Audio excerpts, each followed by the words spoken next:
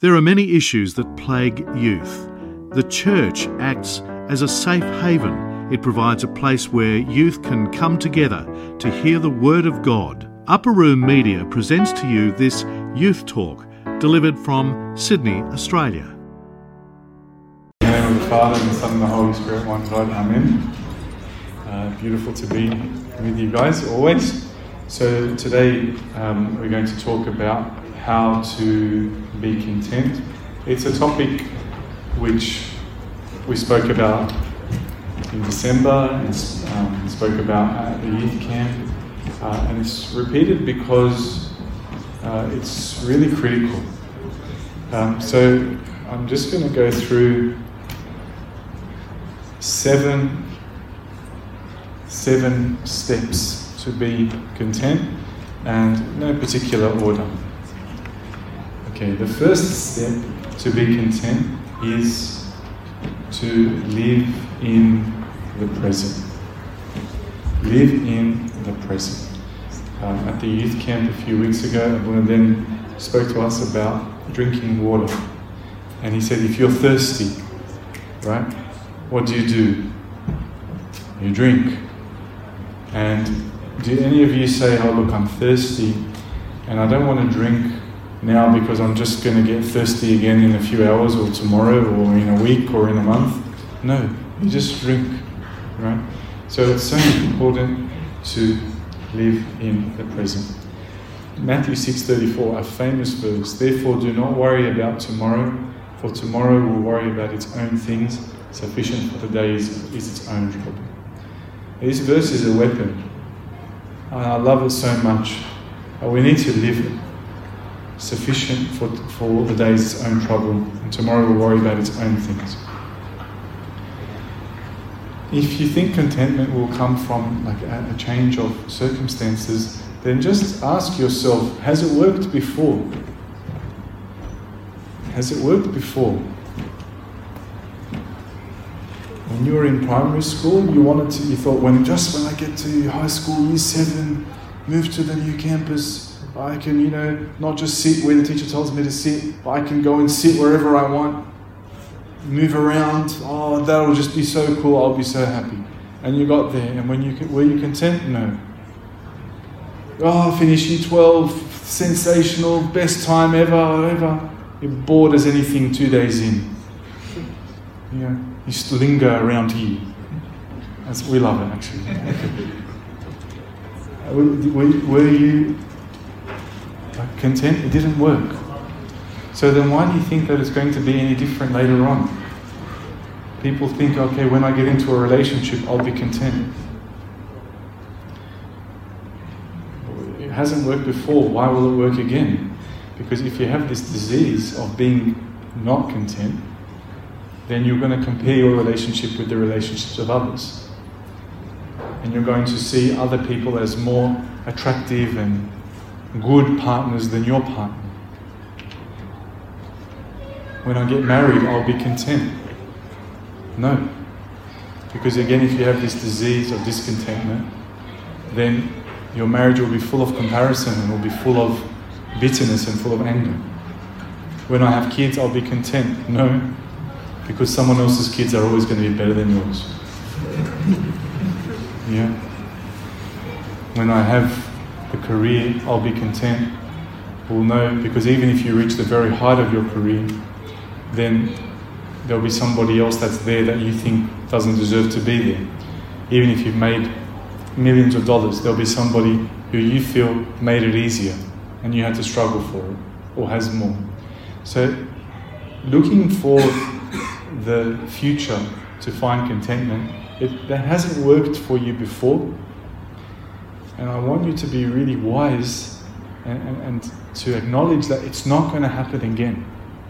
All of these things that you think are going to happen and are going to make you content are not going to. It's not a change of circumstances that helps us to find contentment, but a change of focus, a change of mindset, a change of perspective. So that's step 1. Step 2, to be content, lay up for yourselves treasures in heaven. Another very famous verse in Matthew 6. Do not lay up for yourselves treasures on earth. Why? Because there moth and rust destroy, and thieves break in and steal. What should we do instead? Lay up for yourselves treasures in heaven, where neither moth nor rust destroys, and where thieves do not break in and steal. For where your treasure is, there your heart will be also. If all of your treasure is here on this earth, you'll never be content. Because even if you've got absolutely everything, there is always the threat of moth, rust, thieves, losing it. There's always that threat. How can I be content? When you picture someone who's content, you know, like they're just, if there was like a content meme, yeah, what would the expression be on the person? They're just secure. They're just happy. They're just like, no one can take this away from me. I made it. But if your treasure is on this earth, you will never be content, because you'll always be having sleepless nights to acquire more or to protect what you already have. Rather, put your treasure in heaven. Invest in your spiritual life, not in Bitcoin. Like, invest in caring for the poor, you know, not in acquiring the next item, which ends up being thrown away anyway. Because where your treasure is, there your heart will be also. I just thinking out loud with you, which one do you think is the chicken and which one is the egg? Where your treasure is, your heart will be also. What do you think? You think it's people with really good hearts that put their treasure in heaven? Or do you think it's people who put their treasure in heaven and then their hearts follow? Which one? What do you think? I'm not sure. My opinion is it's the second one. That's my opinion. Yeah? Based on like just observing people. So for example, if you have like a dude who's got a family and, you know, he's just killing it at work and just a pretty below average husband and father, right? And then he comes home and his wife just gives it to him. Everyone thinks you're a legend, right? You're a loser. You like, everyone thinks that you're so good, but if only they knew. Everyone else gets the best of you and we get the scraps. What do you think that husband's going to do? Come home and try harder at work? Try harder at home? No. You're like, I'm failing here and I'm not used to failing. So what's he going to do? He's going to throw himself into his work even more, where he's respected, where he's honoured, where he's successful. So his treasure is there and his heart follows. If his treasure is in his home, that's where his heart is going to be. If that's where he's successful, then that's where his heart's going to be. So lay up for yourselves treasures in heaven. Step 2. Number 3. This is a very important one. Don't compare. Comparison is the enemy of contentment. Comparison is the biggest enemy of contentment. From the very beginning of Scripture, the book of Exodus, you shall not covet your neighbour's house. Look at that cinema room, man. No. You shall not covet your neighbour's house. You shall not covet your neighbour's wife, or his male servant, or his female servant, or his ox, or his donkey, or anything that is your neighbour's. Don't compare. Because there will always be somebody who has more, who has better. So how can you possibly be content? And again, people sometimes think, oh look, when I have when I have that, then I'll be content. All of my friends are progressing and I'm not progressing. Yeah? But it doesn't work.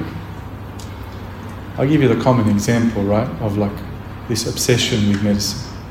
If I can just get into medicine, I'll be content. Really? Really?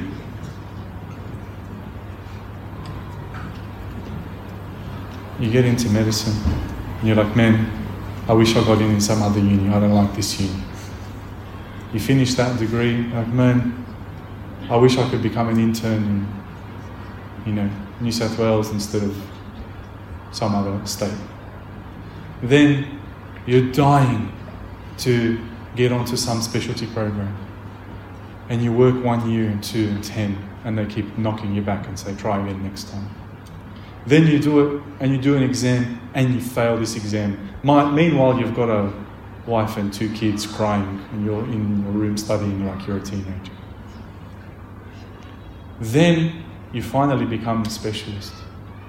And you're like, man, all of my colleagues have got all these publications and all these research papers, and I've just got nothing. I've just got sick people that I look after. They're never going to give me a job in a big hospital. Then you get that job in the big hospital, but somebody else has been there longer and is very well respected, and you're just eating the crumbs that fall off their table. And now you're 50.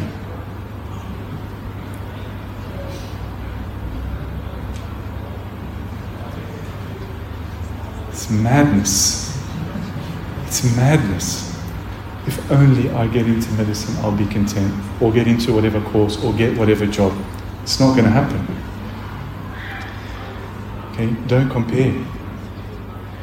One of the biggest sources, of course, of comparison nowadays is your Instagram feed. And it's hard.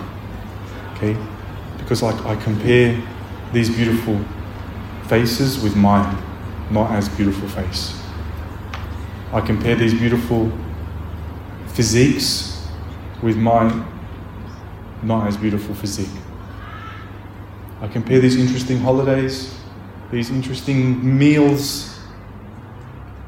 It's the enemy of contentment, because everybody looks better than me, has more money than me, is doing something more interesting than me. How could you possibly be content when that's what you're feeding yourself the whole day? And you all know it's not a reflection of the reality. The Lent is coming up, so 2 options that I suggest. The first option is obviously just to give up social media completely for Lent. It's wonderful if you can do that, and you'll feel lighter and you'll feel happier and you'll feel free. If that's too hard, or if you kind of try and then buckle on week 1, which is what usually happens to me in Lent, then let's have a backup. Which is, the Lent is a time to turn towards heaven and to turn away from the trivialities of the world. So the backup is this: unfollow 10 useless things and follow 10 useful things. Let's clean up the feed during Lent. Okay? So option 1, cut it out. Option 2, follow 10 useful things in exchange for unfollowing 10 useless things. Comparison is the enemy of contentment. Number 4 is, as Christians, we're called to carry our cross, not to escape it. So a lot of the time, we're not content because we're trying to escape from suffering. If I didn't have this pain, I would be content. If I didn't have this heartbreak in my life, I would be content. If I didn't have this dysfunction in my family, I would be content. If only I didn't have this disappointment, I would be content. And so we've got these crosses in our lives. And we become restless because of these difficulties. And we'll never find contentment if that's our response to them. St. Paul says, therefore I take pleasure in infirmities. And in other translations, I am content in my infirmities. Therefore I take pleasure in infirmities, in reproaches, in needs, in persecutions, in distresses, for Christ's sake. For when I am weak, then I am strong. For when I am weak, then I am strong. If your response to every inconvenience, every setback, every failure, every pain, every problem is how can I get out of this as quickly as possible? This is a bad thing which needs to go. Then that's, again, a big obstacle to being content. Because some of these things will take years. Some of these things might not be in your control and could be there forever. As was the case with St. Paul, with his thorn in the flesh, his physical illness. So, an important step to be content is to carry your cross, not necessarily try to escape it. For when I am weak, then I am strong. When I come to God and say to Him, look, this thing is bigger than me. Like, I'm broken. I can't do this.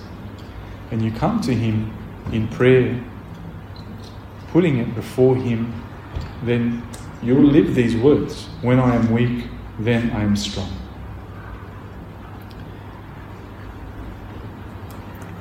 Number 5 is to consider your environment. And in particular, ask yourself, is my environment influencing my contentment? Or is it fueling desires? Like anything else, right? If you want to study and do well academically, then you must consider your environment. Surround yourself with like-minded people, in a library with a mean librarian who's going to tell you off for talking and playing cards. Like, you've set up your environment for success. Okay? If you want to get fit, if you want to, connect with God, whatever it is. So let's ask ourselves, if I have a goal, not of getting fit or of academic success, but if I have a goal of being content, we all have that goal. If I have a goal of being content, is my environment now conducive to that goal, or is it a big obstacle?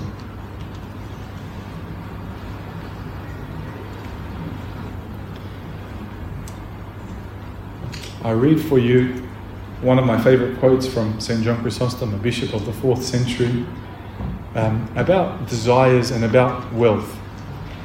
Okay? And he has an interesting definition of what it means to be rich and what it means to be poor. This is what he says. Let us learn not to call the rich fortunate, nor the poor unfortunate. Rather, if we are to tell the truth, the rich man is not the one who has collected many possessions. So the rich man is not the one who has accumulated possessions. What is the rich man? But the one who needs few. And the poor man is not the one who has no possessions, but the one who has many desires. We ought to consider this the definition of poverty and wealth. So if you see someone greedy for many things, you should consider him the poorest of all, even if he has acquired everyone's money. If, on the other hand, you see someone with few needs, you should count him the richest of all, even if he has acquired nothing. So his definition of rich and poor is not about accumulation of goods, but it's about desires. The rich is the one who desires nothing, and the poor is the one who is greedy for many things. And it's so true. It's so true.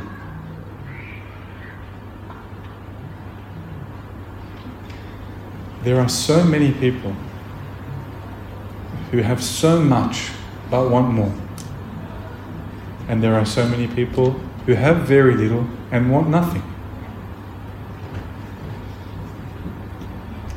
What is your environment?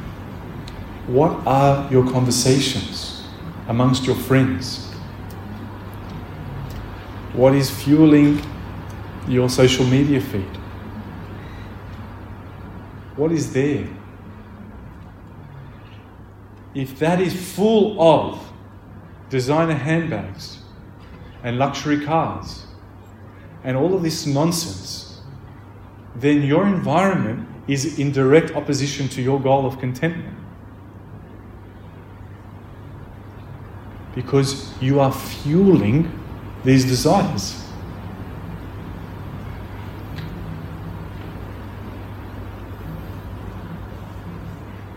Is my environment conducive to my goal of contentment, or is it opposing?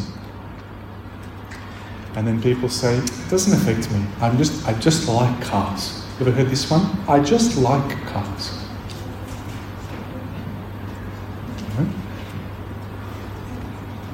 Or, I don't care about the brand. I just love the design. It's beautiful. Love that one. Just love the design. I don't get it. Honestly, I really don't get it. My wife makes fun of me all the time. I see these huge logos. I'm like, okay, so I pay them to walk around with the logo like I'm a billboard. Surely the correct arrangement is they pay me. And her response is, you're not Kim Kardashian. Okay. So is your environment, your conversations, what you aspire to, what you send your friends pictures of, conducive to contentment? Or is it fueling a thirst for more? It doesn't affect me. We just talk about it. We're just interested in it. Proverbs, my favorite, 6:27. Can a man take fire to his bosom and his clothes not be burned? Can one walk on hot coals and his feet not be seared?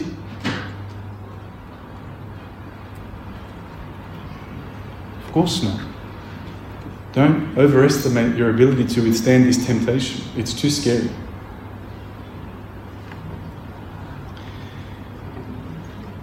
Number 6 is a common question of balancing contentment with healthy ambition. Okay, because if you're extremely unhealthy, I don't want you to be content with that. If you're completely been absent from the first day of your studies or your work and you're about to fail everything or lose your job, I don't want you to be content with that.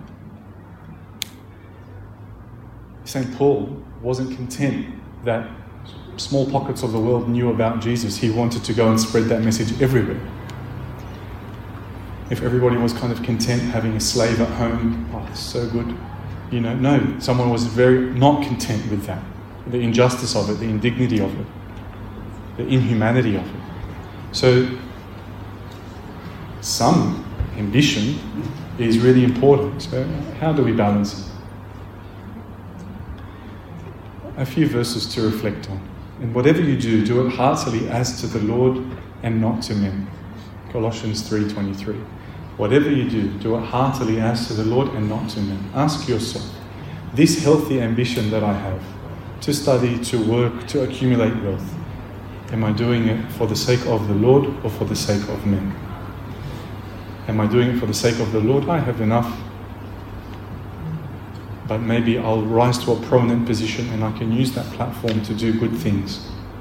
Or maybe I'll acquire material goods which are not necessary for me and just give them to those who are in need. All that you do, do as to the Lord.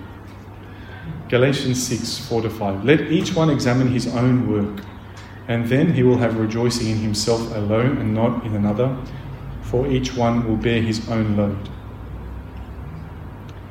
bear one another's burdens, and so fulfill the law of Christ. So this is an interesting combination of verses, both in Galatians 6. One of them says, each one shall bear his own load, and the other one says, bear one another's burdens. So which one is it? Each one should bear his own load, bear one another's burdens. And the key word there is load versus burden. So each one of us has our own load that we have to carry. This is our responsibility before God to carry, which is not really appropriate for somebody else to carry for us. But then there's a burden which will crush me. And unless somebody carries that with me, I'm going to be powder. So we must be able to carry our own load and be ready to help others with their burdens that will crush them. So this can be driving healthy ambition. My load, I'm carrying it fine. By God's grace. But now I want to help others with their burdens.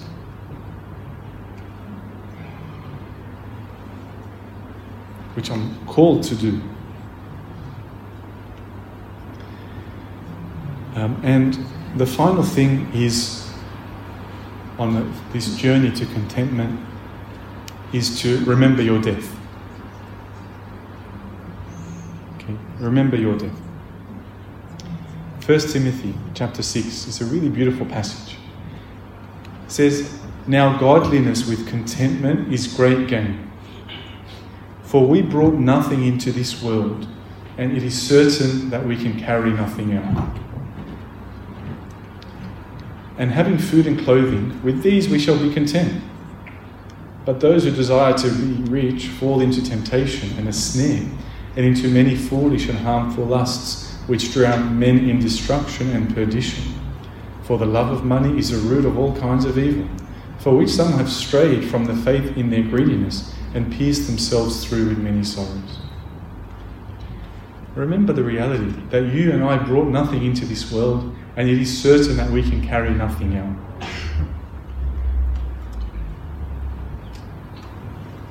Along the same vein, Psalm 90:12, so teach us to number our days, that we may gain a heart of wisdom. If you and I remember that our days are numbered, we'll be wise. If you and I remember that we came to this world with nothing and we're going with nothing, we don't actually own anything, really. That's another point that St. John Chrysostom makes in his book on wealth and poverty. You don't own anything. Because everything that you and I have belonged to somebody else before. Unless you're like printing, cash in your garage. But otherwise, everything that you have belonged to somebody else. And when you die and when I die, it's going to go to somebody else. So at best, it's like a long lease. Right? So if we remember our death, it's a very powerful weapon to remain content. I'm not obsessed with this accumulation of goods, which are not my own anyway. And not just with goods, but even, this week I was visiting a nursing home. And this was a really, really nice nursing home. And one of the nice things was that, they had, as you walk through, little things that pointed to the life that these people lived before they were helpless in the nursing home. So sometimes you walk into the room and you see their qualifications. Oh, that guy was a civil engineer. Sometimes you see what their interests were, if they were athletes or whatever. And so there was one elderly man from church that I went to visit, and there was a picture of him when he was in his 30s. And he looked like Arnold Schwarzenegger. Honestly, if you are into bodybuilding, before Arnold Schwarzenegger got very, very ripped, he was just very, very big. So his dimensions were just enormous, but all the definition wasn't there. So it was just very, very early days of Arnold Schwarzenegger, right? The 85-year-old nursing home patient. And my bad luck was, after the nursing home, I was planning to go to the gym. I really, really was low on motivation that day. Because this is where it's going to end up. Teach us wisdom by numbering our days. Okay? And it really puts things into perspective. I have this obsession with my body and the shape and, and then in the end, this is what's going to happen to all of us. Teach us wisdom to know that our days are going to be numbered. So, be wise and strive to find contentedness now. If you find it now, you'll have it forever. And unfortunately, if you can't find it now, you probably won't find it forever. Don't look at tomorrow. Don't look at the next thing. Don't look at some material thing. Look at the present and look at God. And you will find contentment, and glory be to His name forever. Amen. This talk was brought to you by Upper Room Media. We hope that this talk has, through the grace of God, touched your heart, and we pray that it will not only inform you, but will also transform you and your life with Christ.